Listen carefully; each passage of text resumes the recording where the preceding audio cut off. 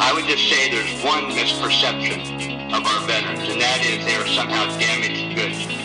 Although if we tell our veterans enough that this is what's wrong with them, they may actually start believing it. Ladies and gentlemen, welcome to Dead Reckoning Radio. On this episode, we had Thomas Schumann from Killzone and PV Abante. We talked about his military career and how he found himself teaching at the Naval Academy. He reminded us what it means to set goals, stay focused, and embrace the unknown. He had an interesting take on Homer's Odysseus and Achilles, and everything within the literature of war. We really enjoyed this episode. We hope y'all enjoy. Hey, how's it going, man? How we doing? Doing well. Doing well. So usually, beginning of the episode, we kind of, we give you a brief intro, but we'll kind of let you speak for yourself and just tell us, who you are, title, and where you're from, and how you grew up. Yeah, sure. Tom Schumann. I'm an infantry officer from the south side of Chicago. I don't really like this kind of stuff where you do these introductions. The midshipmen always ask me to come talk to them. I'm teaching at the Naval Academy currently, and every time an officer comes and gives you their long bio and tells you how great they are and where they started in 1997, and then when they're in 2004, and then in 2007, and it's like, I always think like, cool story, bro. Like, but what's in it for me? Like, I don't care that you were great 10 years ago. I want to know what you have to offer me today. And so I find that so many speakers spend so much time talking about how great they were, and I'm not sure how that applies to me, the member of the audience. So I always tell the mids, I'm a man of the people. I'll give you what you want. If you want me to give you my boring bio, I'll give it to you. But I think not very special. I'm generally very boring. I can talk about interesting people, though, and we should do that. But if you wanted to talk about me, definitely we could do that. I try I just want to check your street creds, dude. I want to see, what you put on your hot dog. Sure. Yeah, I'm from Chicago. No ketchup. So 4 peppers. And so, I say I have some shiny things on my chest, when I'm wearing my uniform. And what does that matter that 10 years ago I did something brave? It's 2020, bud. What do you got for me today? And so, how did I grow up? I grew up on the south side of Chicago, single mom who was a cop. Grew up with a lot of chaos and a lot of trauma.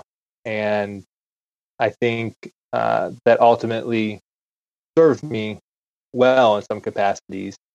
It also didn't serve me well in some capacities. But I think when I found myself in combat and everything was entropy and everything was chaos and everything was trauma, it was like, oh, I know this. I know exactly like what you do in this situation. This is where I've been living my whole life. And so I found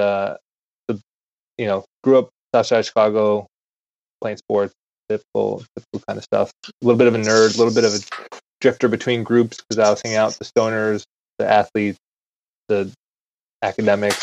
So I kind of floated around a little bit. Did ROTC in college, didn't know a damn thing about the military. Just know that 9/11 happened and I wanted to do something about that. And I knew that my mom worked her ass off, and she created opportunities for me that she could have never dreamed of for herself. And I thought that's pretty special. And so I should pay into something like that. And so didn't know anything about the Navy, didn't know anything about the Marine Corps.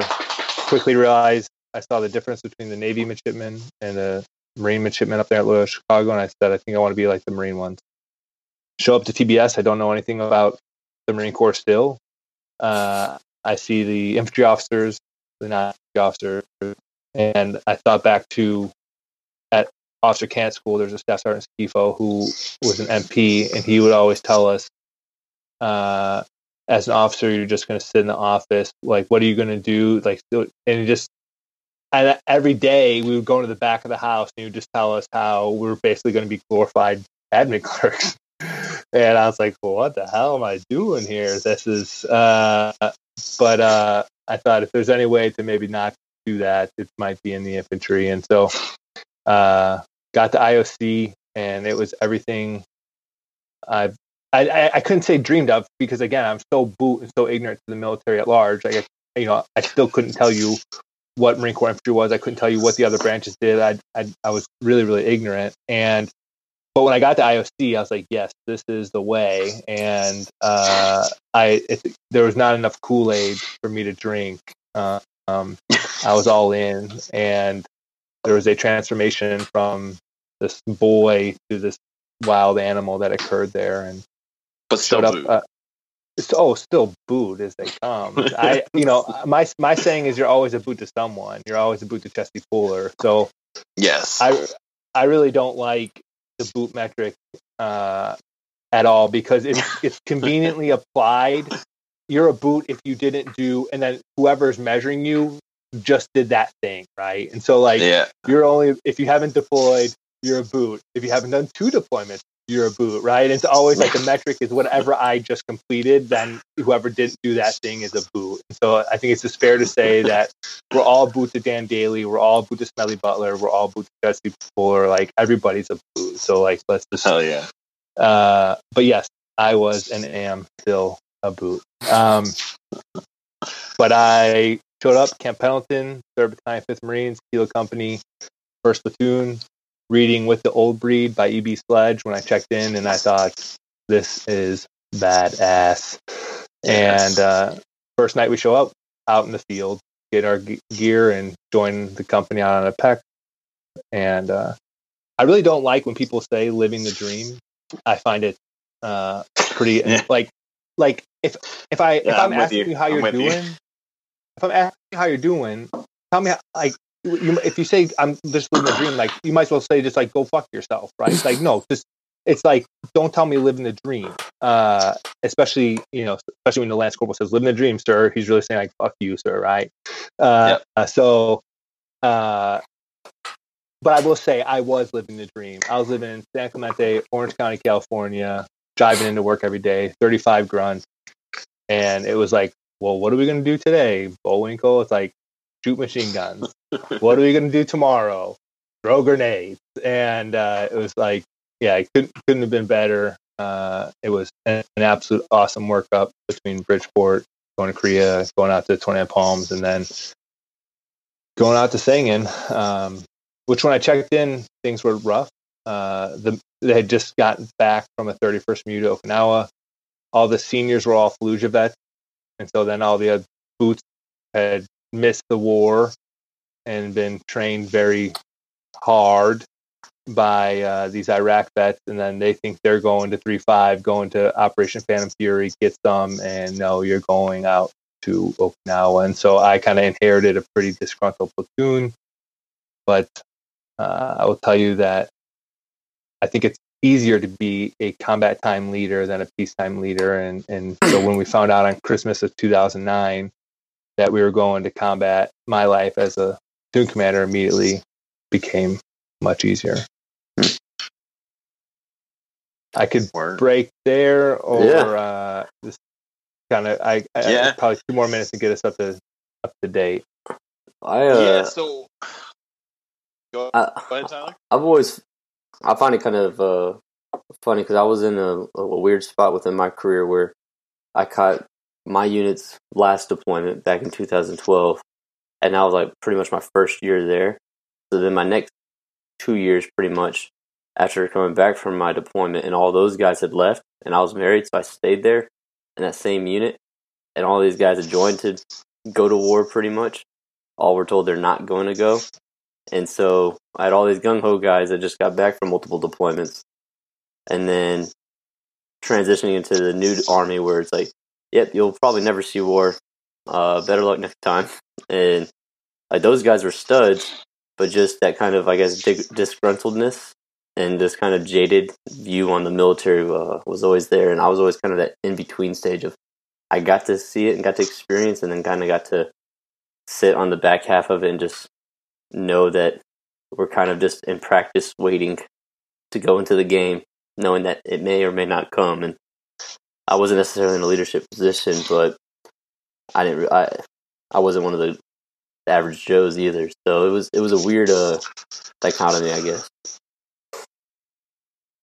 Yeah, it's why we all join. I mean, and you want that rite of passage. You want to go to the Super Bowl. You know, Allen Iverson says, "What we talking about practice, right?" No, like we want to. Everyone wants to go to the game and see what they're made of. And but what it comes down to is it's chance and circumstance. You know, so many Marines message me and say, "You know, sir, I didn't get the chance, and I feel terrible about it." And I like.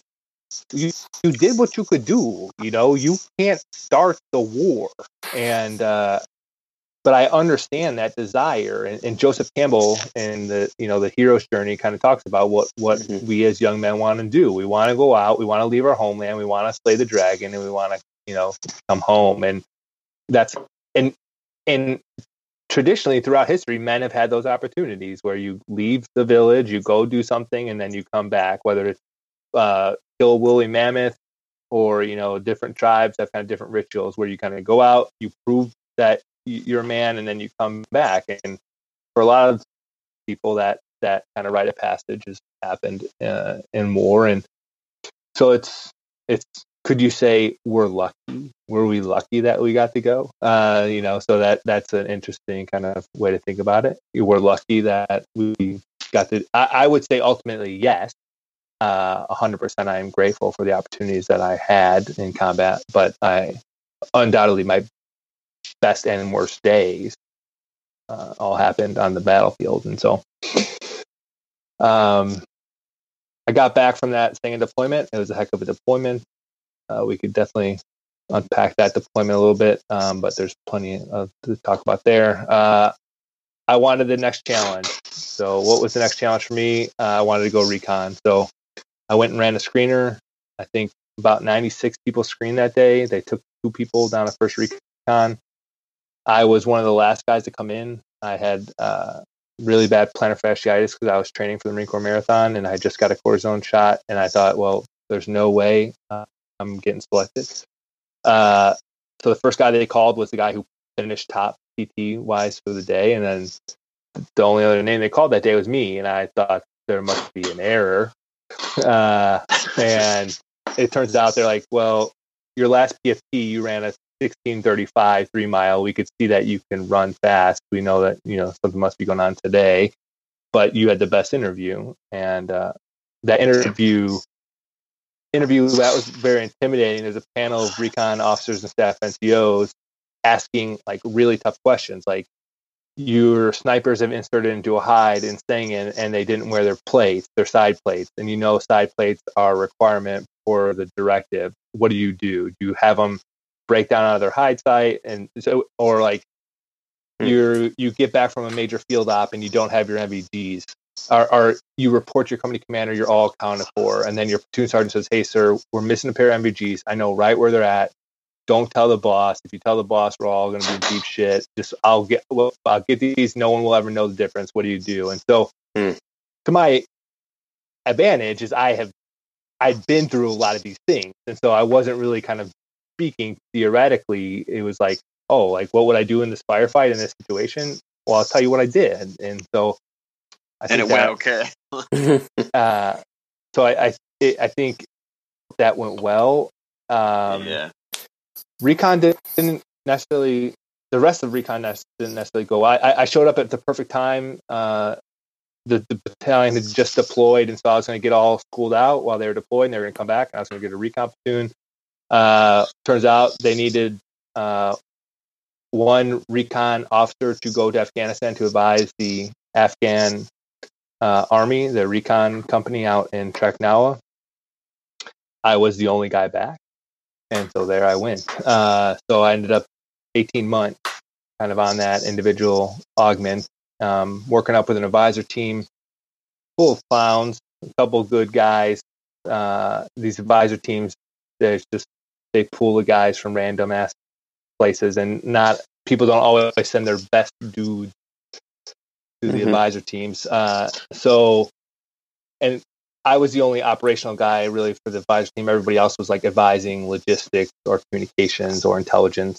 I was one of the only O3s out there. And I did get to go to TACP school. So I got to become a JTAC before I went. And then, the team that I replaced was one of the guys wasn't there. He was a staff sergeant who had been shot the week before.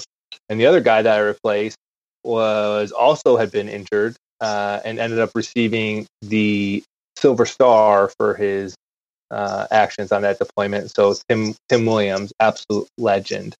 So I'm going into my first 7-month deployment was the most kinetic and lethal deployment that I Marine Battalion experienced in Afghanistan with 3.5, and I'm coming in on a second deployment, replacing a dude who's been shot and the other dude who's up for the Silver Star for what he's been doing. And so I was right back in it in Treknawa, hooking and jabbing, leading Afghan Army recon, and I was kind of a freelance free agent JTAC, not what I had hoped to be doing as a recon Marine, but that's the cards I was dealt. I got back and I got pushed to BRC pretty quick after being deployed for a year, overtrained in the kind of 2 months between when I got back. And where I was deployed, I was out in the middle of nowhere. I had no exercise equipment. I had nothing. So when I got back, I tried to kind of just do a ton of ruck runs, and I showed up to base reconnaissance course already, I think, with some pretty bad fractures in my foot. And within the first couple weeks, I had 4 stress fractures running out my foot, and then my foot was breaking horizontally across between the stress fractures. So I showed back up to recon, and no one knew me. I'd been gone, deployed, and then I come back and I'm on crutches, and every recon officer's like, yeah, they're like, every recon officer's like, oh, I was injured when I was in BRC. I was injured. And I would just tell me like how big of a pussy I was. I was like, okay, got it. You are harder than me. My foot is broken in 5 places, but in his first phase. So yeah. So I got medically dropped and kind of ended that note. I'm not a reconnaissance Marine. I served in first recon battalion, right? And so, but I really did have a pleasure to work with some really, really incredible caliber Marines, Tim Williams, Master Sergeant Jarvis, to name a few. So I got to see Matt Clelney, just the quality that and the professionalism of how they kind of approach their work is. I always say, like, the midshipmen always want to know what's the difference between an infantry Marine and a recon Marine. Infantry Marine gets off work, orders dominoes, starts drinking some kind of Busch Light, gets on Call of Duty, and starts swiping right on Tinder. Like, that is like the immediate action drill for post work for your average infantry Marine. Like, your average recon Marine, like, they've got to study their pubs because they're snipers and they're doing high altitude jumps and they're doing dives on rebreathers. And by the way, they got to show up and be the most fit guy in the platoon or in the teams, right? Because everybody is keeping each other really accountable, and you can't just kind of show up average. And so it's kind of a whole different mindset and approach. And so I went over to the school of Go ahead. Yeah, I was just talking to a buddy at work, actually, maybe like 3 or 4 days ago. And he was training to be a PJ prior to going into the fire service. And he was just asking a bunch of questions about going through any type of the selections. And he has buddies that are SEALs and recons and SF and all that stuff. And he knew that I knew a couple guys that are still in it and have gone through it. And I've gone through selection myself. And I was just reliving the glory days. But that was kind of what I eventually got to, was I miss the military, I miss the unit, I miss the places I've been, I kind of miss the job, but more than anything, I just miss being surrounded by that caliber of guy. Like, even within the fire service, I thought it'd be a good transition, and it's been pretty easy, but that caliber of a guy that knows what he wants, is that focused on the job, that accountable to himself and everybody else, and then not only that, makes other people accountable, makes other people motivated, and then you're motivated. And then it's just a cascade effect of just like greatness, like sees greatness and greatness and greatness and greatness. And so it just, like, when I was around those guys, I was the best version of myself. and then in turn that just made them that much better, and then just made me that much better, and it's like that good old competition with one another. But that just excellence is what I miss more than anything, and that determination and focus. Yeah, iron sharpens iron, right? Mm-hmm. And I think you won't. The reality is you won't find that outside of those kind of teams. Went to the School of Infantry. I ended up being the director of Combat Instructor School. That was a great gig out there in Camp Pendleton. Then after 3 years at the School of Infantry, I'm the only person who ever volunteered for 29 Palms because I wanted to go to where the Special Purpose MAGTF units were because they were the ones going to combat deployments. So I emailed the monitor. I said, hey, I want to order 29 Palms. 30 seconds later, you never hear back from the monitor quickly. 30 seconds later, he's like, good, got your order, 7th Marines. I'm like, perfect, where am I going? He said 3-4. I said, okay, I don't know anything about 3-4. Sounds good. Call a couple of buddies. They go, yeah, 3-4 just got stood back up. 3-4 is not in the Special Purpose MAGTF rotation. They're not going to CENTCOM. You're going to Australia. So I called the monitor back, and I said, I think you got this mixed up. I said, I want to go to 29 Palms because I want to go to Special Purpose MAGTF. And he said, you want to go to 29 Palms, you're going to 29 Palms, and you're going to 3-4. Okay. So there was that. Ended up deploying to Australia. My company got hooked up. We got sent to Queensland while the rest of the battalion stayed in Darwin. So if you know anything about Australia, Queensland is preferable to Darwin. And I was the senior Marine in Queensland. You know, I was a maneuver unit for an Australian battalion for 6 months, and that was really cool experience. While I was there, I had a moment of reflection where I said, hey, idiot, when's the last time you read anything that wasn't like Call Sign Chaos or a leadership book? Like, why don't you try to read a book? Like AP literature in high school is the last time you read anything that wasn't that wasn't nonfiction. And so what sparked that? I don't know. I was hanging out with some smarter people while I was out there, and I just knew that I look back at high school. I was at my peak. I peaked in high school. I was like very smart, very motivated, good kid. But my mom was super strict with me as a cop, right? So I'd be hanging out with all the stoners, and they'd be doing shrooms and smoking pot and getting blacked out. I would have one beer, I would have a placeholder beer, right? So like people don't kind of come up to you all night, and I would milk a Busch Light for the entire night. I come home, my mom's like, Thomas, let me smell your breath. You've been drinking. I'm like, Mom, drinking what implies like multiple drinks. I've had a single drink while all my other friends are literally on drugs and hammered. I am not that, right? And so she ran a very tight ship, and I was a good kid, so I listened. And but then when I got to college, I became a total clown, just idiot, moron, every bad word you could say for just total jackass idiot is what I was. And so 4 years of opportunity to develop myself, to learn, to get stronger. What did I do? I hung out in my basement laundry room where we had a beer pong table set up, and I listened to Kanye and hung out with 4 dudes and played Madden for 4 years and didn't go to class and just an absolute idiot. $120,000 education, and what did I learn? Like how to call last cup. Like just what a waste.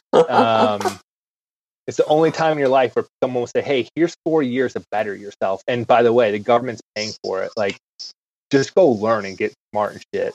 And I was like, yeah, no, how about I'm going to start a Madden franchise, and I'm going to, and better idea. So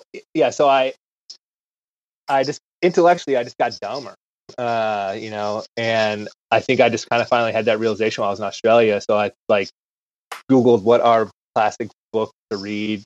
Charles Dickens came up. I opened up Great Expectations. I had Great Expectations, and I was like, oh shit, I like to read. And it just so happened, this is wild, I mean, a message. I don't read them, our admins, the messages that the Marine Corps sends out about job openings and stuff, because I'm too much of an idiot to do that. But our adjutant sent out an email and said, hey, the Naval Academy is looking for someone to teach literature. And I was like, what's the Naval Academy? First and foremost, I didn't really know anything about the Naval Academy. But I was like, I just read a book. So one book. I'm qualified, right? Book, I probably, and yeah, now to show you how fucked up the Marine Corps is, they're like, yeah, this idiot. Let's bring him in. I think it's funny that because you just rattled off like all these opportunities, and I'm thinking as you're talking about different units that you were shooting for and deployments and things like that, and how like that's kind of, it becomes like a language when you're in the military, like, you know, like when you're like boot, like recruiting station boot, like MEPS boot, you don't know shit about any of that. But like, you know, as you start to talk to like, you know, DIs, drill sergeants, whatever, you know, people in units, then you start to get a better idea of like where you want to go, how you want to get there and all that stuff. But like, even knowing all of that, then like you still like, we're asking yourself those questions, like, you know, what is the Naval Academy like? Because that wasn't even on the same wavelength as maybe most of that shit, and where you got most of the other information. So I'm always a guy who shoots my shot, and, you know, I just throw shit at the wall and just see what sticks. And, you know, I'm not an English major from undergrad. I felt like 2 fake majors equaled kind of 1 semi-real major, communication and poli-sci double major. Again, I would say that I majored in how to be the biggest idiot asshole, really, is probably what should be on my certificate, but on my degree. So it wouldn't have mattered if I majored in English anyways in college, because I didn't study. And I'm not proud of that, right? I'm actually, I have very few regrets in life. It is one of my greatest regrets that I did not take that opportunity more seriously. You know, I failed English, and while I was an undergrad, and just either way, still threw my application, threw my hat in the ring. Comes down to who you know. I knew someone at the Naval Academy. I think if I had to guess, that's probably why I got selected, because I had to have the worst application for anybody who applied to teach literature at the Naval Academy.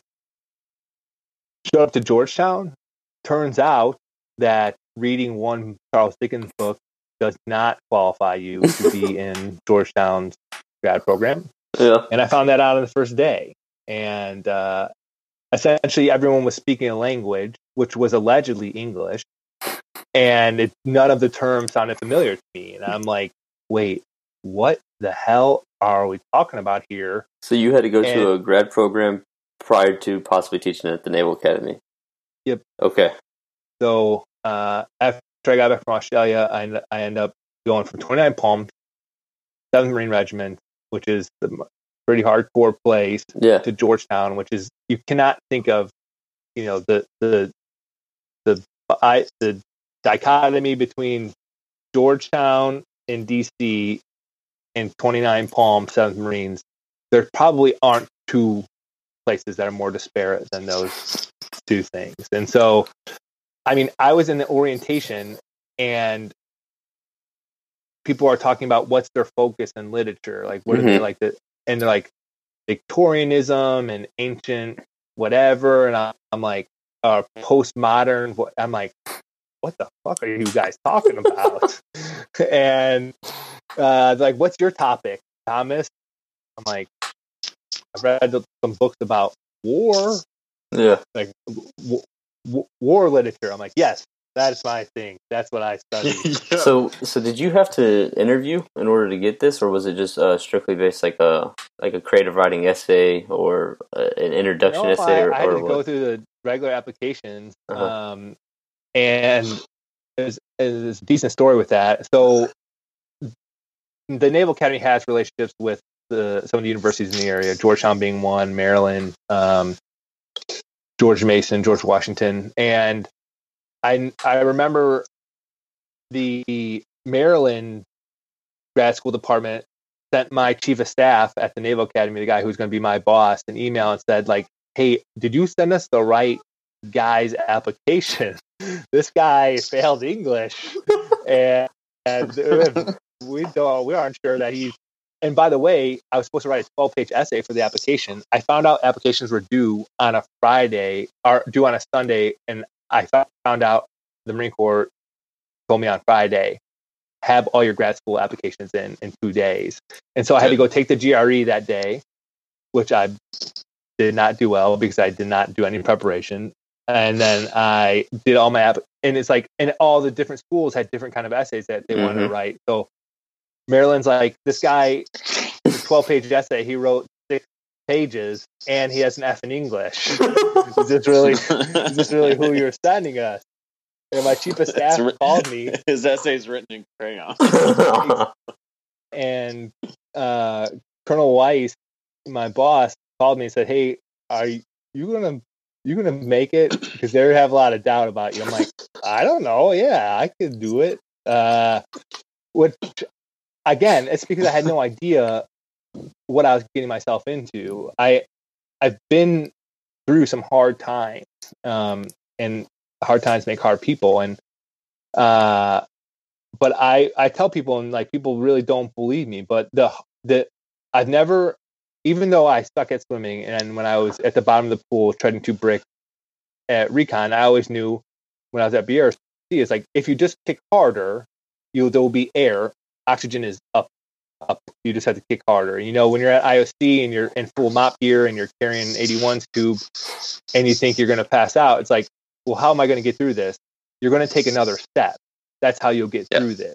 And when I'm in combat and I've got casualties and I'm in an L-shaped ambush, it's like, okay, well, I need to achieve fire superiority. I need to set, fix, and flank. I need to suppress, assess, move, kill. I need to get, and so like I always felt like I had the weapons to target. I knew how to attack, you know, anything that but when I was completing a 2-year program in 1 year, so I immediately started my capstone project, and we had to do a literary review. Was like the first big assignment, and I had spent 2 weeks working on this literary review, and it was due the next morning, and I still hadn't started writing this 15-page literary review because I didn't know how to do a literary review, and I didn't know. It said, we need you to synthesize critical essays and the critical scholarship around this topic, and find out where do the scholars and the critics converge on this idea, where do they diverge on this idea, and then make your argument in between. I'm like, I am trying to read these critical articles, and I don't even know what the hell they're saying. So how am I supposed to say where they disagree and agree, and stake my own position in this? And so I remember I was walking around the Georgetown stack at the library, and for the first time in my life, like I was like, you are going to have to DOR. You have given. It is not for lack of effort. At this moment, you have not slept in days. You have given this every ounce of effort that you can do.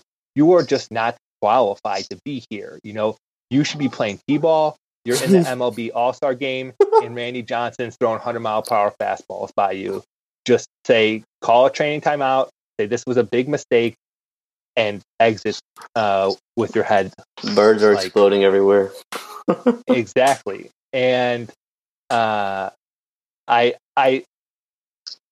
can't say that you never think about quitting, right? But I never actually I think I've thought about quitting when I was at IOC or BRC plenty of times, but it never actually became like a thought that might manifest into a reality. There's never once that I actually think those words would come out of my mouth. And for the first time, I was like, it's time to.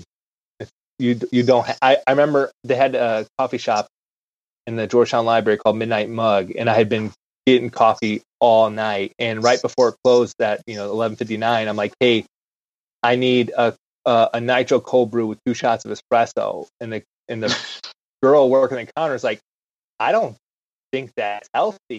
And I'm like, look, lady, I'm not asking for your medical advice. Give me the coffee.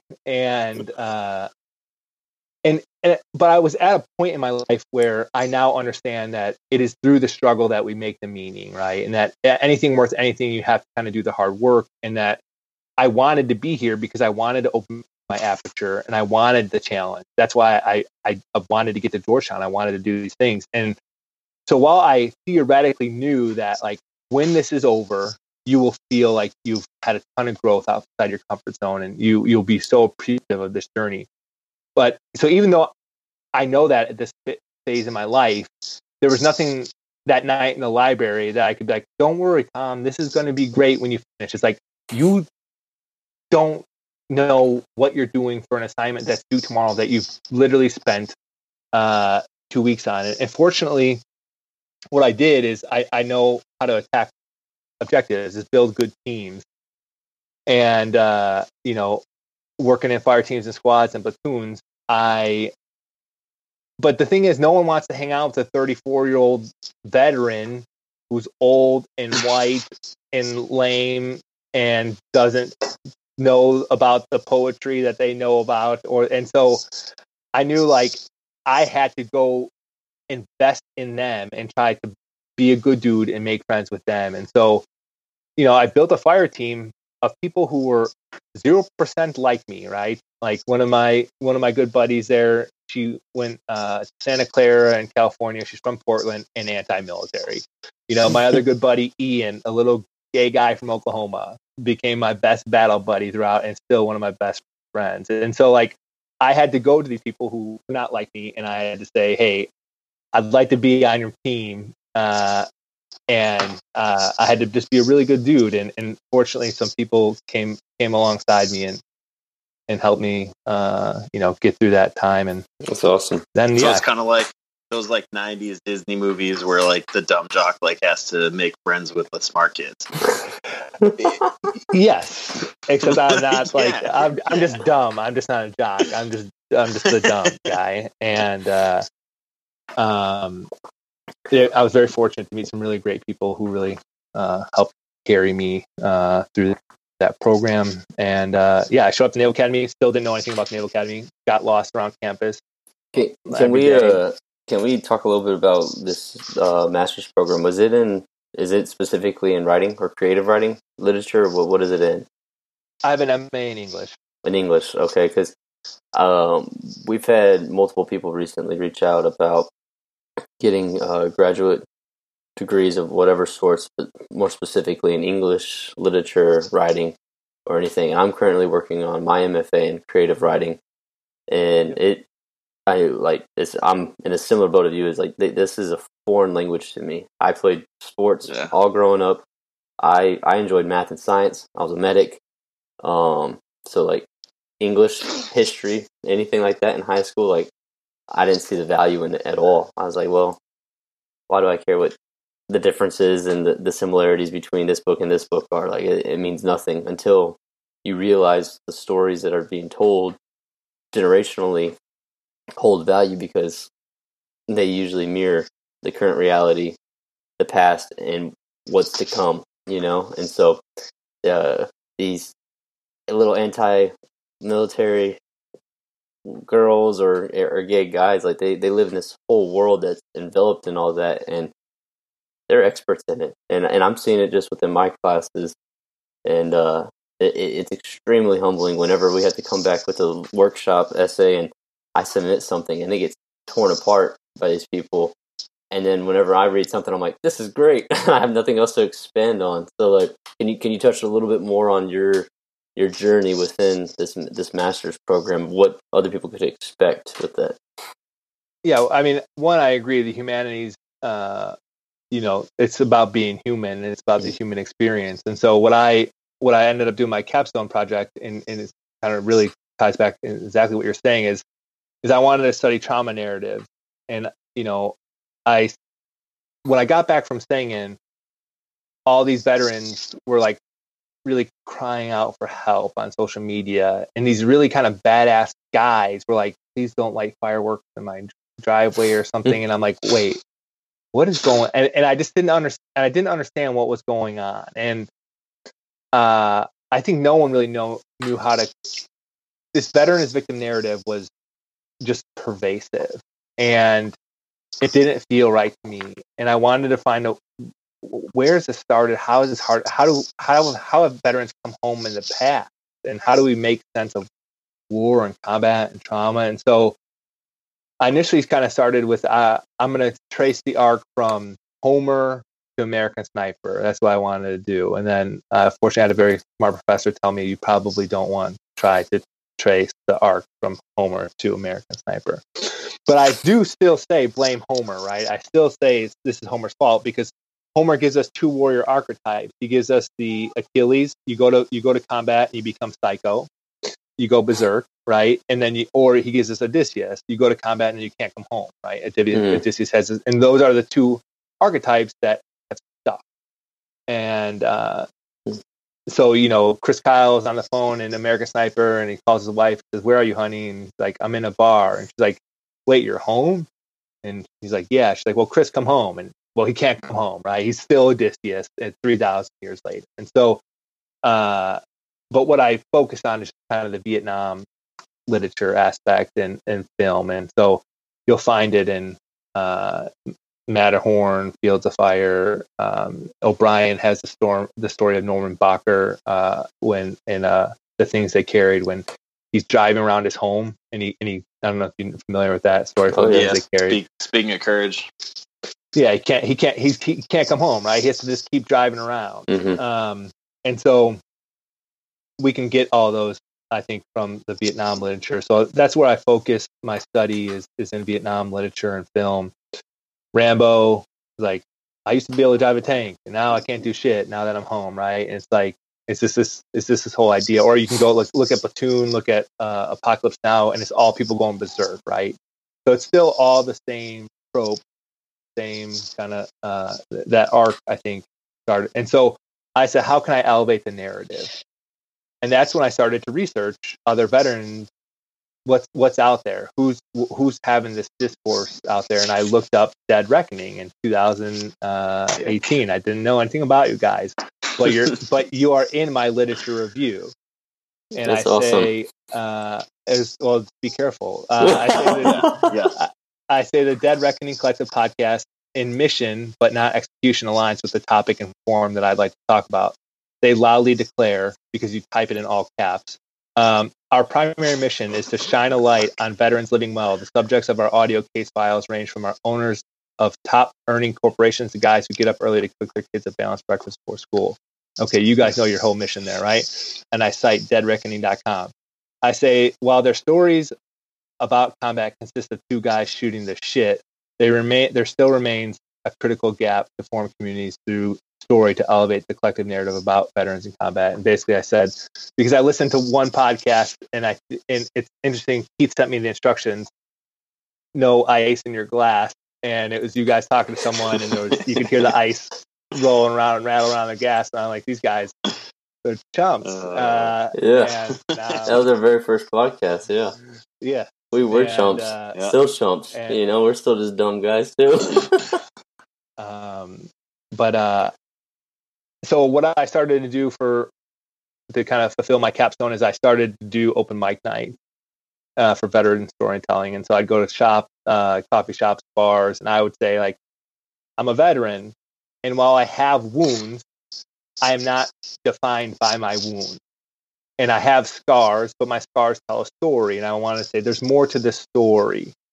And there's more to the veterans coming home. And look, we had this, the New York Times between 2003 and 2015, 97% of the articles about veterans were about veterans being damaged, some kind of PTSD, some kind of, and I said, this is not it. There's got to be more.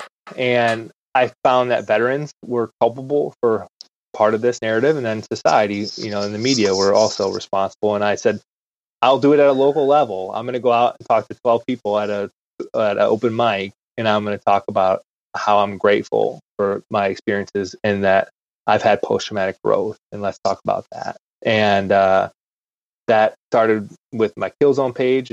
That's why I started. It's just to elevate the narrative around veterans in combat and to help bring us home and try to portray an image that isn't solely of harm and damage. And so I'm so grateful for that opportunity while I was at grad school. But what's the benefit of this? It's opened my aperture to a whole new world. I now have lenses to see the world that I never had prior to studying, getting my master's in English and studying in humanities. Keith talked about earlier just how the military, especially when you start, it's just you only speak in acronyms. We don't reward full sentences. Like, it's the dumber and plainer you could say it is the better option. And so when I started writing, everyone would say, like, you need to say more here. I'm like, what do you mean I need to say more here? I said what I said, and you should know what and it's like always in the margin. Say more here. Can you tell us more here? And I didn't understand how people could need me to say, I gave you a mission type order. Destroy the bridge in order to deny the enemy to get do the resupply. You got what I said, what it needed to be said. But literature, it gives you these lenses to look at the world in a way that you never would have the opportunity to personally, whether that's through looking like, you could read Matterhorn and you start to feel these racial tensions in the platoon. And he does an incredible job. Marlon does an incredible job of like expressing kind of both sentiments and feelings in the platoon between the black and the white Marines. And it's like, is it Call Me by Your Name? One of my best buddies, his thesis was on that novel and subsequent book, and getting an opportunity to look at stuff, that struggles that people would have that I've never experienced. Yeah. It was, and I tell the mids all say, like, well, what can I do right now to prepare myself to be a good Marine officer? And I said, like, you could read, because you're going to get, and Mattis says, like, I never found myself flat-footed, right? He said, no matter where I've been, no matter what I've been doing, I've never found myself flat-footed because of his reading. And so you want to know what it's like to be a combat leader, read Matterhorn. Mellis you're going to know, you want to know what it's like to be in a fight, read Fields of Fire. And by the way, put on your flak and Kevlar before you do, because you're going into the shit. And so, literature just gives you wings and opportunities to walk paths and have these experiences that you really wouldn't ever be able to have. And then writing is where we make the meaning. So the reading, I always say, like, Professor Stoll in my Asian American literature class, she taught me to read. I said I didn't know how to read till I was 34. I learned how to do close reading at 34. Very embarrassing. I'm a teacher of literature, right? And I learned how to read at 34 because I didn't know that. I always read it very superficially, like as an entertainment kind of thing. I never knew that, like, an author, you can be an archaeologist and you can excavate that text and find. And so, as I learned how to read, I then started to think about how to write. And so, writing makes those thoughts in your mind, you have to turn them and process them and digest them, internalize them, and make meaning of them. And so, I started to write a lot, and I don't write well, and I'm very self-conscious about my writing, but it did finally give me a medium to start to make meaning of my experiences. And so whether it was the first guy who I saw killed in action, Lance Corporal Randy Briggs, I remember the day that the 2nd Platoon called me for QRF because they needed us to come out and help get this guy back. He was a 6'4", 250-pound black Lance Corporal Marine, huge guy, saw gunner. And I watched 2nd Platoon carrying him through a canal, and I watched them I watched a funeral procession, and I watched them try to maintain some dignity. The pallbearers essentially try to maintain this dignity of honor of their friend while they went through this deep canal and were sliding back down into it as they kept trying to come up, but they were falling back into the canal, and they were almost dropping his body in the canal. And he was kind of the color of the canal, and the mud and the dirt and the water. And it's I've seen dead people before, but I've never seen something like this. And so, it wasn't until I wrote about that experience that I was able to kind of finally process it a little bit, I think. And so I think writing, for me at least, has really helped me make meaning of things. Do you think there's times that, so like one of the easiest books to associate this with is Man's Search Search for Meaning with Viktor Frankl. Yeah. Yeah. Do you think that there's times that we attach meaning to too many things? Like I catch myself now with doing a lot of my workshops and extra reading assignments, and when you start really going down the literature wormhole and really diving into everything, and then like now at work I'm like analyzing people's actions so I can use it as like character development and how I want to associate it within my own writing. Do you think that you can almost go too deep, I guess? Yes. It's interesting you say that. I literally recommended that book today to one of my best mids. Her name's Logan Book. Oh, it's an amazing book. She's so Logan Book, just so coincidentally her last name is Book. She the mids are going to find out tomorrow what service community they're going to. So the first class, the seniors of the Naval Academy, are going to find out if they're going to be Marines or submariners or SWOs. So they're all stressed and anxious about that. And what they're really kind of all stressed and anxious about right now is that they got put back into ROM, and so they can't leave their room. So they're all feeling like prisoners. Yeah. And they've been kind of, this narrative is very pervasive right now around the Naval Academy, where it's like they think they're in prison. And I told her, maybe I could recommend that you read something that might help you have some perspective. Yeah. Somebody in prison. That's a great one. So I actually recommended Man's Search for Me today. What a great. Yeah. To answer your question, yeah. So what I was always so frustrated when I was sitting in class is we would be looking at a passage, and the professor would be like, "Okay, well, let's do a close reading of this passage," and then someone would say, "Well, when I read the passage, I see this," and then the next person would be like, "Well, when I see the passage, I see this," and it's like all the answers are correct, and I'm like, no, all the answers can't be correct. Like there has to be. Yeah, that was my issue with literature growing up. And so I would have to write a 12-page paper on a sentence, and I'm like, what? And so when we would do these close readings, we would spend 30, 45 minutes of discussion on a single passage. And I'd be like, what? We got to push. Here's what they meant. We got to push. What do you mean? We're still here 30 minutes later? Move on. We're talking about the comma. Who fucking cares why the comma is here? We got to go. I could tell you want to know what it means? This is what it means. Time to push. And, but yeah, so when you find yourself attaching meaning to, why is there an extra space in this sentence? What could that signify? It's oh, God, I don't know, but so yeah, I think that is a blessing and a curse once you have your mind kind of trained like that you can find meaning in places or have deeper meanings of things, but also you might go down that rabbit hole, like you said. And but I'm still I am a guy who hasn't evolved much from my lieutenant version myself, where I'm I make a decision, I'm like, all right. And so I you're still think, Marine first. Yeah. I mean, it's hard to shake you from that, or?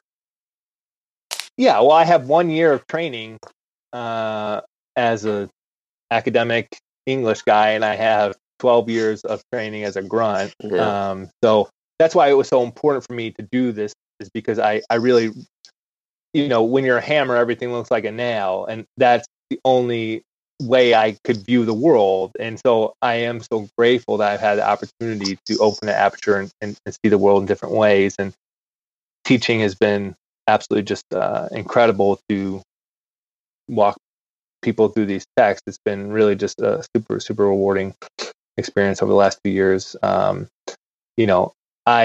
was a Marine Corps major, and I did a study abroad right before I graduated Georgetown, and I was in London watching A Midsummer's Night Dream in the park, getting paid as an infantry major, and I'm just like, really does not get this is. I could have never in a million years said that when you're a major, you'll be at a Georgetown study abroad program in London watching A Midsummer's Night Dream, and someone's gonna be paying you to do that. And I got to go to Paris while I was in grad school and go to some conferences there. I got to go to Moscow with Stanford while I was in grad school. Just really really incredible opportunities that I could not in a million years have imagined. And I could not have imagined that I would be emailing back and forth with Carl Marlantes, and then I FaceTime with Carl Marlantes one day, and he's showing me around his house, and he says, "Hey, I'm talking to your class for free, so you're gonna pay by listening to my ego, and I'm gonna show you all this wood that I chopped." And this guy that I idolize awesome. Is like say like, "Look at all this wood I chopped today," and like Stephen Pressfield. Yeah, I remember when you did the board. When you did the board and you called Carl, and you told him you were doing your master's in literature, and he was like, "Holy shit, the Marine Corps is paying for that."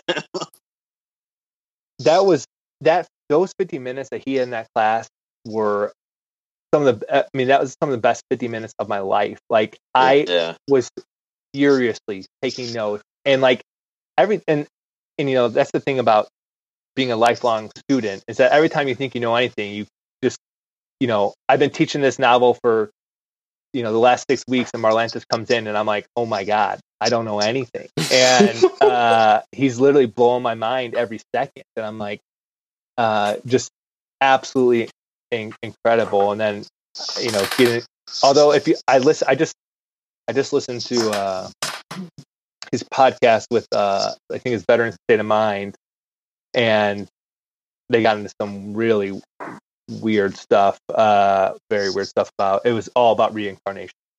So I'm glad that we avoided that. Got Pressfield. I'm teaching Gates of Fire. I got Pressfield coming in, talking Gates of Fire. I'm emailing back and forth with Tim O'Brien right now, trying to get. Well, he's agreed to talk. I just have to find the money. He wants $3,000, and it's amazing that in the defense budget there's not $3,000, but if there apparently is not. So I'm trying to figure out how I'm going to get Tim O'Brien to come talk. I just had my students read the things I carried, and I emailed Bing West today actually, and talking about him coming in to talk about the village maybe next semester. And so these opportunities have just been, I could not, even 2 years ago, I could not have ever imagined this kind of stuff happening, and it's been amazing. It's been great. So what's this semester actually look like for you? Like, I know the hot topic right now is trying to teach while your students are in prison due to COVID and everything, but what does the actual curriculum look like? Yeah, we started virtually. So the midshipmen went home last spring break, last March, and then they didn't come back until the fall. And so I taught all of last spring semester, or half of last spring semester virtual.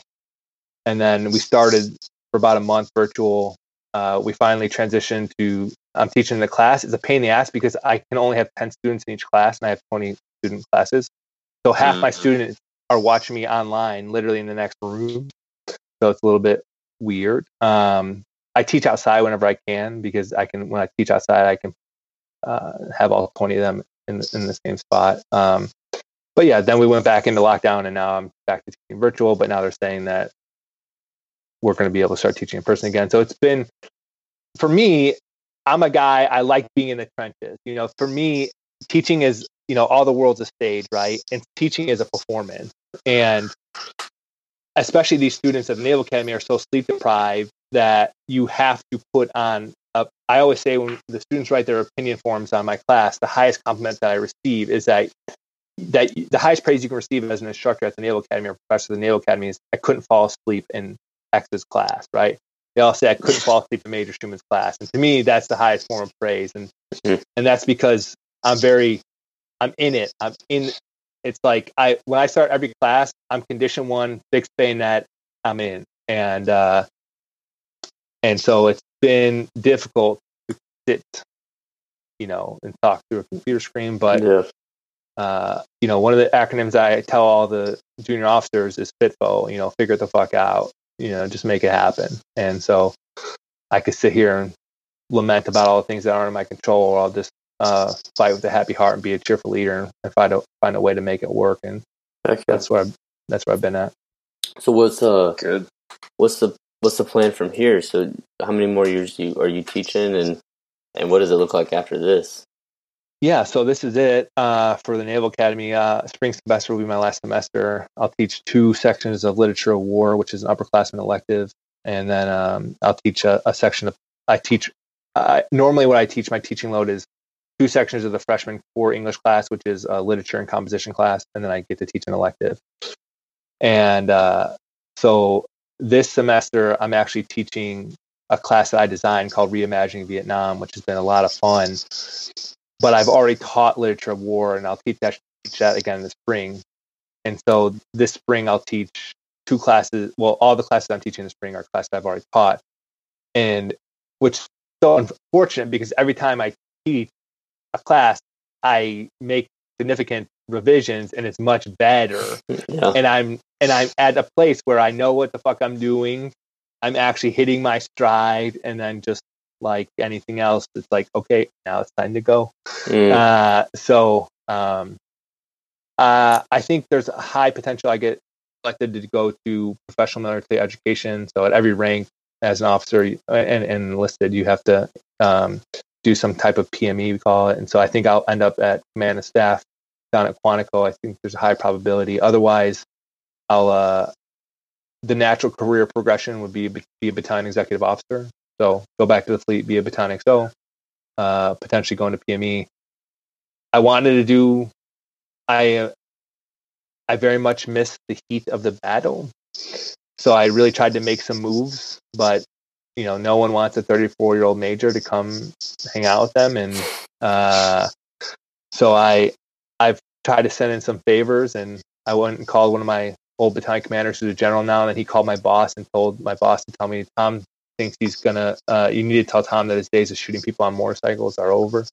But I still, in my mind, am trying to find a way back to that.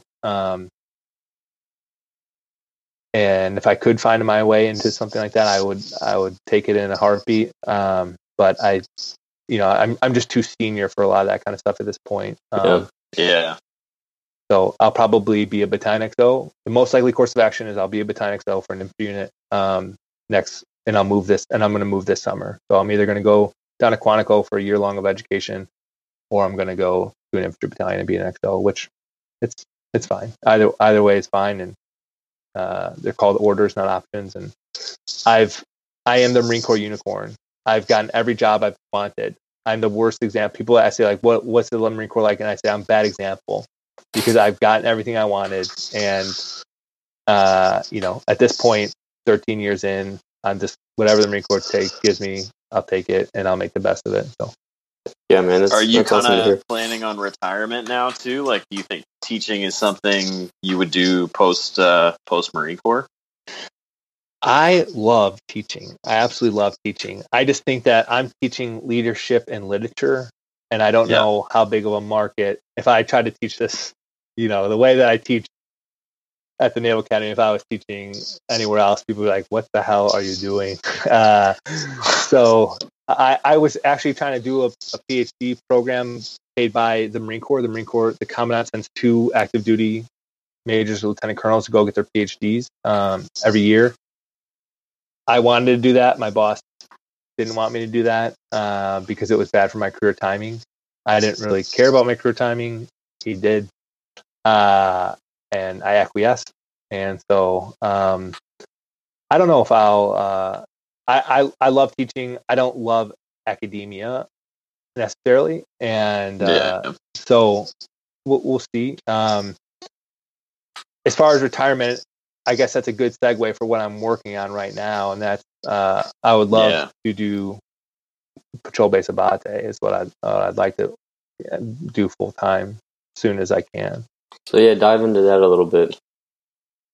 Yeah, so first and foremost, Sergeant Matt Abate was a scout sniper who worked with Kilo 35. He worked with my platoon a lot. And I say he's the modern day Achilles. He was the lion of the battlefield. I just feel like any way I try to describe him is like very pithy almost, and it just doesn't do him justice. But I posted a clip yesterday about some of the Logan Stark from Black Rifle, Yeah, a sniper with him, and he did the what was his documentary called that he did? For the 25. Yes. And so there's a segment in For the 25 where people are kind of describing what Matt meant to them. And at one point, Logan asked one of the guys, if there's one person dead or alive, past, present, fiction or nonfiction, that could jump out of your birthday cake, who would it be? And one of my snipers, Jordan Laird, said, Matt Abate. And he said, well, why? He said, because he's the best man that I've ever known. Yeah.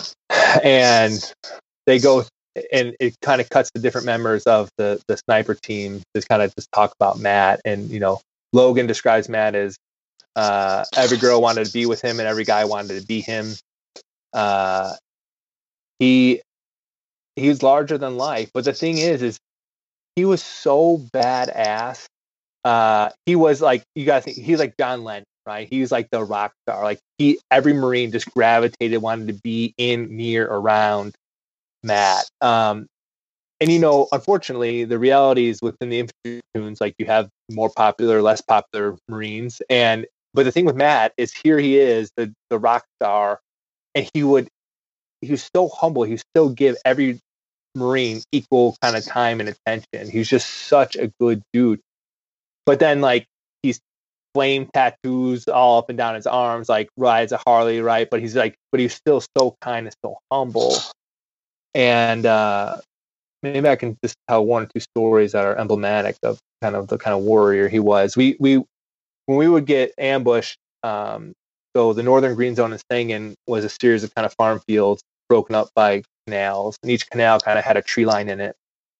And the Taliban didn't want to fight us close in because they knew that would be bad for them, and so they would always kind of start firing at us from one tree line away with an intervening tree line. And so one day Matt tells me, sir, you know, you got to let me just go in the tree line by myself, and that way when they kind of form up, I'll be there.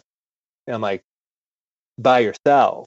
And he's like, yeah, I got to move by myself because if you guys move with me, they'll see me. And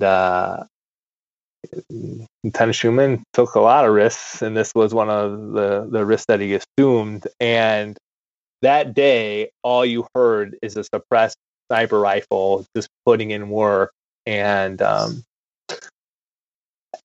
I could tell you some stories about that day offline, but he killed a lot of people that day, and he killed a lot of people a lot of days. But you know, anytime, again, I'm aggressive to a fault, and so I always want to push. And so I would be like, hey, who wants to cross the Helmand River with me? I think there's some bad guys. We should go get them.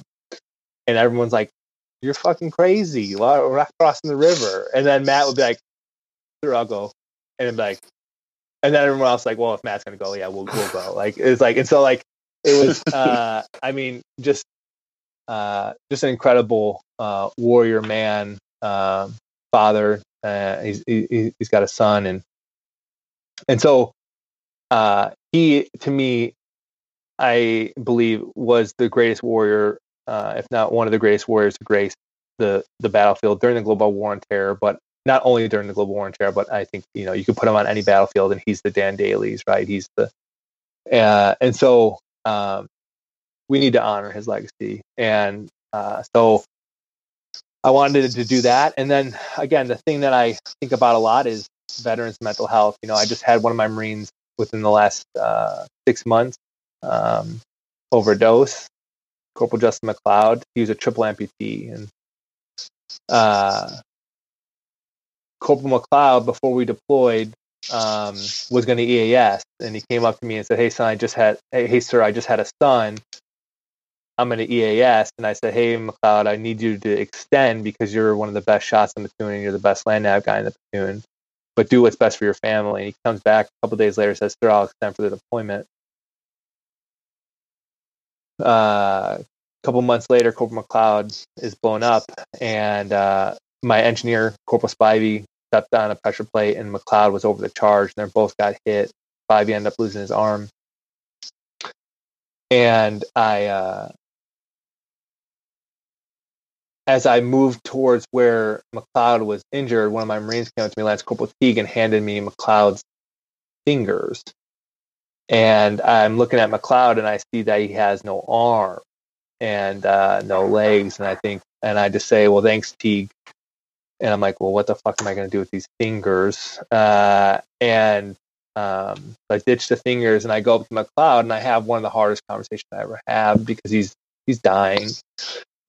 He's flatlining, and McLeod, before he enlisted, had college baseball scholarships and played some college baseball, and I'm trying to talk to McLeod about how he's got to find the will to live, because he's going to teach his son how to throw a baseball someday. He's going to coach his son's baseball team, and I'm thinking he'll never throw a baseball, and obviously feeling a lot of responsibility for him being there, and but he did find the will to live in that moment. He was dying, and I saw it as I talked to him about his son. I saw something click, and I talked to people about the will to live, and how, you know, it is really incredibly powerful, the will to live. I mean, if you step on an ant and it's still half there, like the ant is struggling to live. Like, now just imagine, you know, the human will to live is a super powerful thing. And unfortunately, you know, he kind of lost that homecoming battle recently, and unfortunately,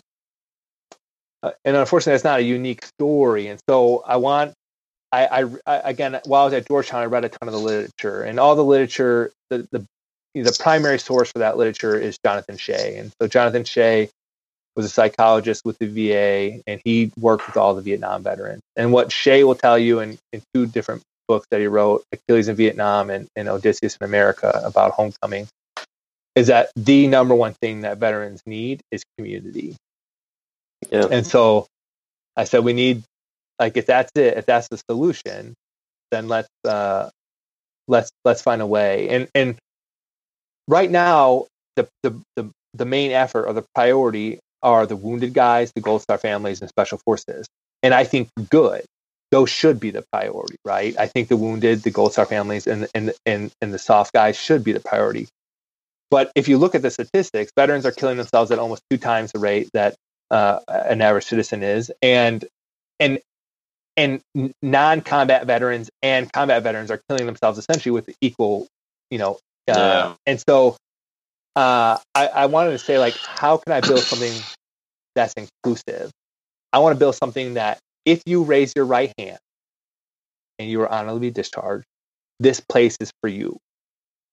And so I think that's where Patrol Base Abate is a little bit unique, is that it's the only it's all encompassing, it's inclusive, and it just says, if you serve, we have a place for you.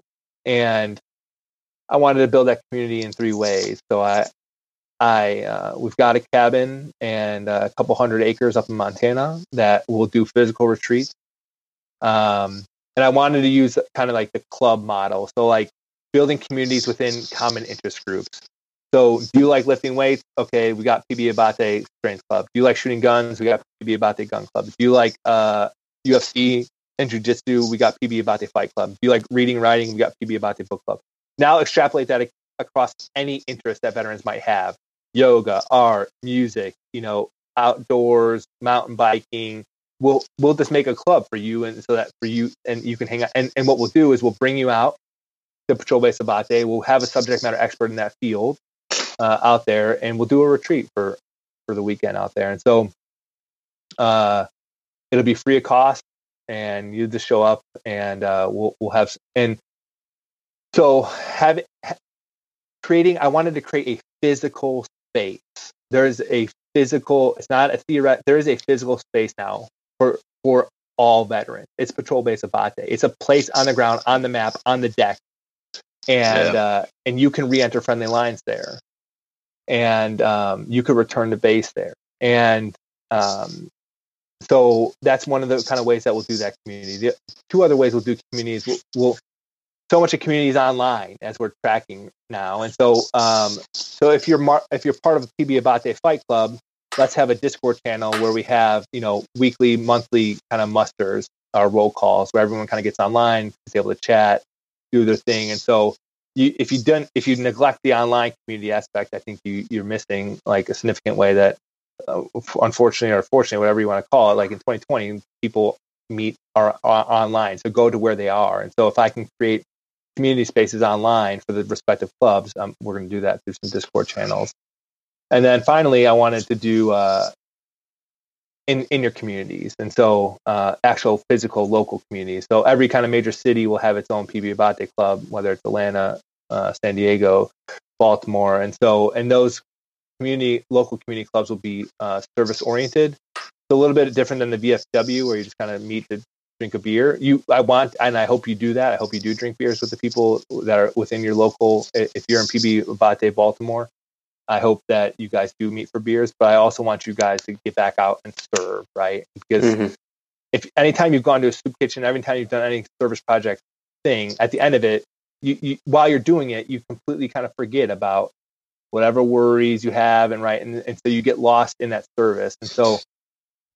And I want to incentivize that because I think that'll be, and so how I'm going to incentivize doing the local community kind of service projects is if you sign up for PB Abate Fight Club, you have one raffle ticket, okay? And in the springtime, we'll do some kind of randomized lottery, and we'll select 12 people for the first PB Abate Fight Club retreat out in Montana. The only way you can increase your odds of getting out so that it's very equitable, everyone just has one ticket, and all you have to do is just sign up and have honorably served. And now you are eligible to kind of come out at a free of cost retreat and to do the shit that you like to do. If you participate in your local chapter and you do some community service based operations, what we'll do is we'll throw in an extra raffle ticket. And, if you do a couple projects, and so like you can increase your odds through service to others. And so that's awesome. And I'm hoping to get, some big partnerships. So I'm looking at like an LPOP model. And so listening post, observation post model, so that the amount of bandwidth that we can take throughout the summer at the physical cabin will be pretty limited. We'll do a retreat every weekend throughout the summers. The first summer, 2021, we're just going to try to do 4. Next summer, we'll try to do one every weekend for the duration of the summer. But I anticipate that by creating something that everybody who served can go to, there will be a very high demand, and the supply will be limited. And so hopefully through partnership, if you run a UFC gym or if you run a CrossFit gym and you want to take, you can host a PB Abate retreat, and I'll pay for everyone to go out there. We'll pay for everyone to go out there. We'll pay to put them up, and then you kind of host that. And so looking at like an LPOP model, where, like for example, PB Abate Hunting Club, right? So like there are lots of other nonprofits that do hunting and fishing. So if we could partner with you, we'll send you a squad of PB Abate. We'll pay for them to get out there, and so that I think is going to increase the throughput for everyone to kind of get a shot to kind of gather in community and get out there. And so has this actually started, or is this all conceptual right now? Oh, it launched today. Yeah, I was about to say I remember seeing a video. So it's a website now. Yep, it's a website, it's an Instagram, it's a Discord channel, and it's been, I'm still obviously, this is not it's something that I'm doing in my spare time, and but I've been really surrounded by an incredible group of people who I just sent out initial feelers about it and say, hey, here's what I'm trying to do, and really just incredible people have come alongside to support this, and already it's just been just humbling to watch people already pour themselves into this project. And so, yeah, we launched today. And so pbabate.org and at pbabate on Instagram. And can you spell that? Yep. PB is in patrol base, PB, Abate, ABBATE, .org. And so, I anticipate the nonprofit status to be approved any day. I submitted one application, which I'm a grunt and my administrative skills suck, right? So initially that got rejected. I submitted a second application for the 501c3 and talking to the people at the IRS every day, they think within a day or two it's going to end up. They're reviewing it, and they said it's going to get approved. So we are not currently a nonprofit, but within I think the week we'll be a nonprofit, and we're going to offer free of cost retreats for veterans to go out to Montana, go out to the cabin, and gather in community. And that's awesome, man. I'm pretty excited. That's excellent. Yeah, that's good stuff. It really is. It's so I think that service. Anticipate the I was just saying I think that service sorry, I was just saying that service is incredibly important to. We've always talked. Keith and I have talked about it multiple times about like you're obviously helping servicemen out and servicewomen out by doing this, but us giving back to the community is incredibly important, and I think a lot of people fail to remember that. So that little bit of incentive, I think, will be a good thing to I push don't want this forward. to be just a passive experience. I want you to rest, refit, and get back in the fight, right? Yep. And so it's not just what can this thing do for me. It's you gotta continue to serve, right? Mm-hmm. And so you look at younger, what are we missing? We're missing a tribe and a purpose. And if a man has a how, he can achieve any why, or has a why, he can achieve any how, right? And so let's give the why and get back out there and get back in the fight. And so when you think about, that's why I use the patrol-based model. You come in, you rest, you refit. Well, your work's not done. You got to get back out and get out and I'm hoping that there's a huge wave of veterans getting out into the communities doing the work, because there's so much healing, as you know, when you're doing service to others, and you're doing that service to others in community with other veterans. I think that's where the magic happens. I think it's the way that it's being done. The reason that you're doing it, the way that you're doing it, I think separates it immediately from the other types of retreats and the other types of organizations like it too. Yeah, I mean, is that something that you kind of, you and the others involved, like, put a lot of thought into, as far as, making a clear distinction that, this is not this, and things like that? Yeah, I mean, just like when I was in 2018 doing my research to see if there was anybody doing something that Killzone was doing, and I found Dead Reckoning, and I said, those guys suck.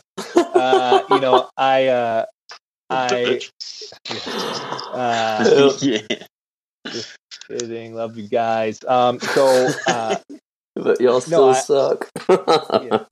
Honestly though, you never. Sorry to interrupt. I never would have found that fucking paper. Like you sent me that like a month ago or something, and I never would have seen that. But you were like, hey, I don't know. Maybe it was weighing heavy on your conscience or something.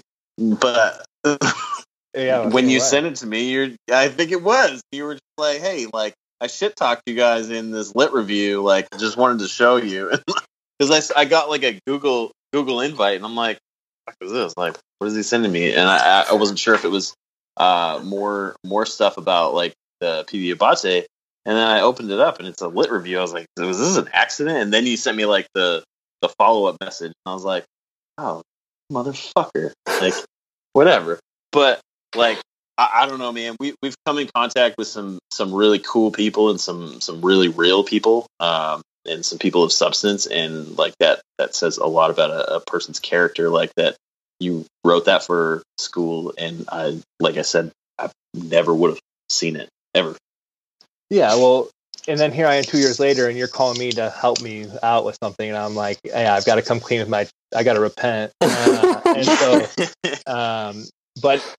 so. I did the research, right? And what I determined is that there's a void, that there's a critical gap here, and that there are many programs out there doing great work, but it always comes with a qualifier. Mm-hmm. You have to be a combat veteran. You have to have served in this unit. You have to have been injured. You have to have been in Afghanistan at this time. And again, I'm not denigrating. I think all that work is good work.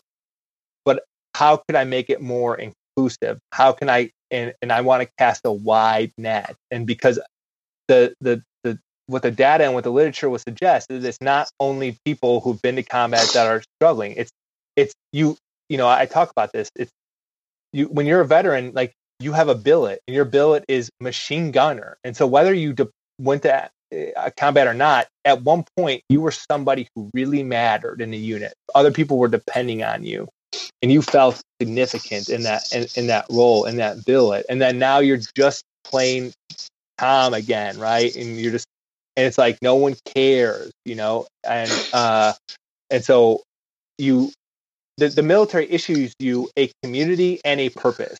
Here is your squad, and here is your mission. And it's no wonder why so many people struggle when they transition, because it's like, for 4 years, I had a really meaningful community where we're all willing to literally die for one another. And now I'm in a very kind of individualistic, selfish society, and I don't really feel purposeful. And so, how do we capture all those veterans? And again, so so when I started my research into this, like, I didn't, if there was something out there doing it, filling that niche, I was like, I'm not, you know, good. I'm happy, and I would just find a way to support that. But what my research kept telling me is that Gold Star, wounded, soft, combat deployment to specific things, specific unit. And I just said, you know, it's too big of a problem to kind of narrow it down like that. And again, like I said, I like to shoot my shot. And I said, look, let's take them all in. Fuck it. We'll take everybody. You know, you got honorable, you're active duty, you got honorable discharge, you're on the team, you're in the community. And so, I think I did not, after my doing some due diligence and research, I felt like there was a void, and there was a gap here that I'm hoping that we're filling. Oh yeah, totally. I think in the charity nonprofit sector in general, like you were saying, you know, our friend Jericho Denman talked about it a while back. I think it might have been when we had him on the podcast, or maybe just in a conversation that we had. But like, he made the same point. You know, there's a lot of, and there should be, there's a need for it. There should be soft charities. There should be, you know, Gold Star charities and stuff. But like, you know, I think the point he made was because he worked on the long road home, or the long way home, about like the first Cav guys in Sauter City. Like, nobody gives a shit about those guys, because they're not special, and like, you know, there's all these different foundations for regular guys and stuff like that, and it's, you know, nobody really pays attention because it's not as sexy. Yeah. But I think that inclusive model is really, really on point. Yeah. Can you what's that? That's the hope. Yeah. Can you let everybody know where they can find you on all the social medias and interwebs? Yep. So I feel like the veteran is victim narrative has been self-correcting. I think the veteran community has policed itself over the last couple of years, where, you know, while that was my initial kind of reason I started Killzone, is to kind of elevate that narrative, help veterans be more resilient, and help recover.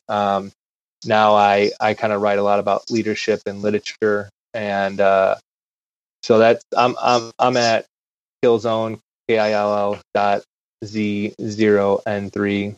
So I got to put the little 03 reference in there. So, but you know, nothing to me matters now in comparison to kind of what I'm doing, or what we're doing with Patrol Base Abate. And so, PB Abate on Instagram, on Facebook, pbabate.org, and that's where I hope we can meet. And I hope that's where I hope it's my life's work is providing community for veterans and honoring that Abate. That would be a life well spent, in my opinion. Absolutely. Awesome. Any last words? I appreciate you guys having me on. You guys don't suck, and it's been a great opportunity. I appreciate it, guys. Good to you. Yeah, I appreciate you, brother. I think the biggest misperception is that somehow we're damning. But nothing really can stop us.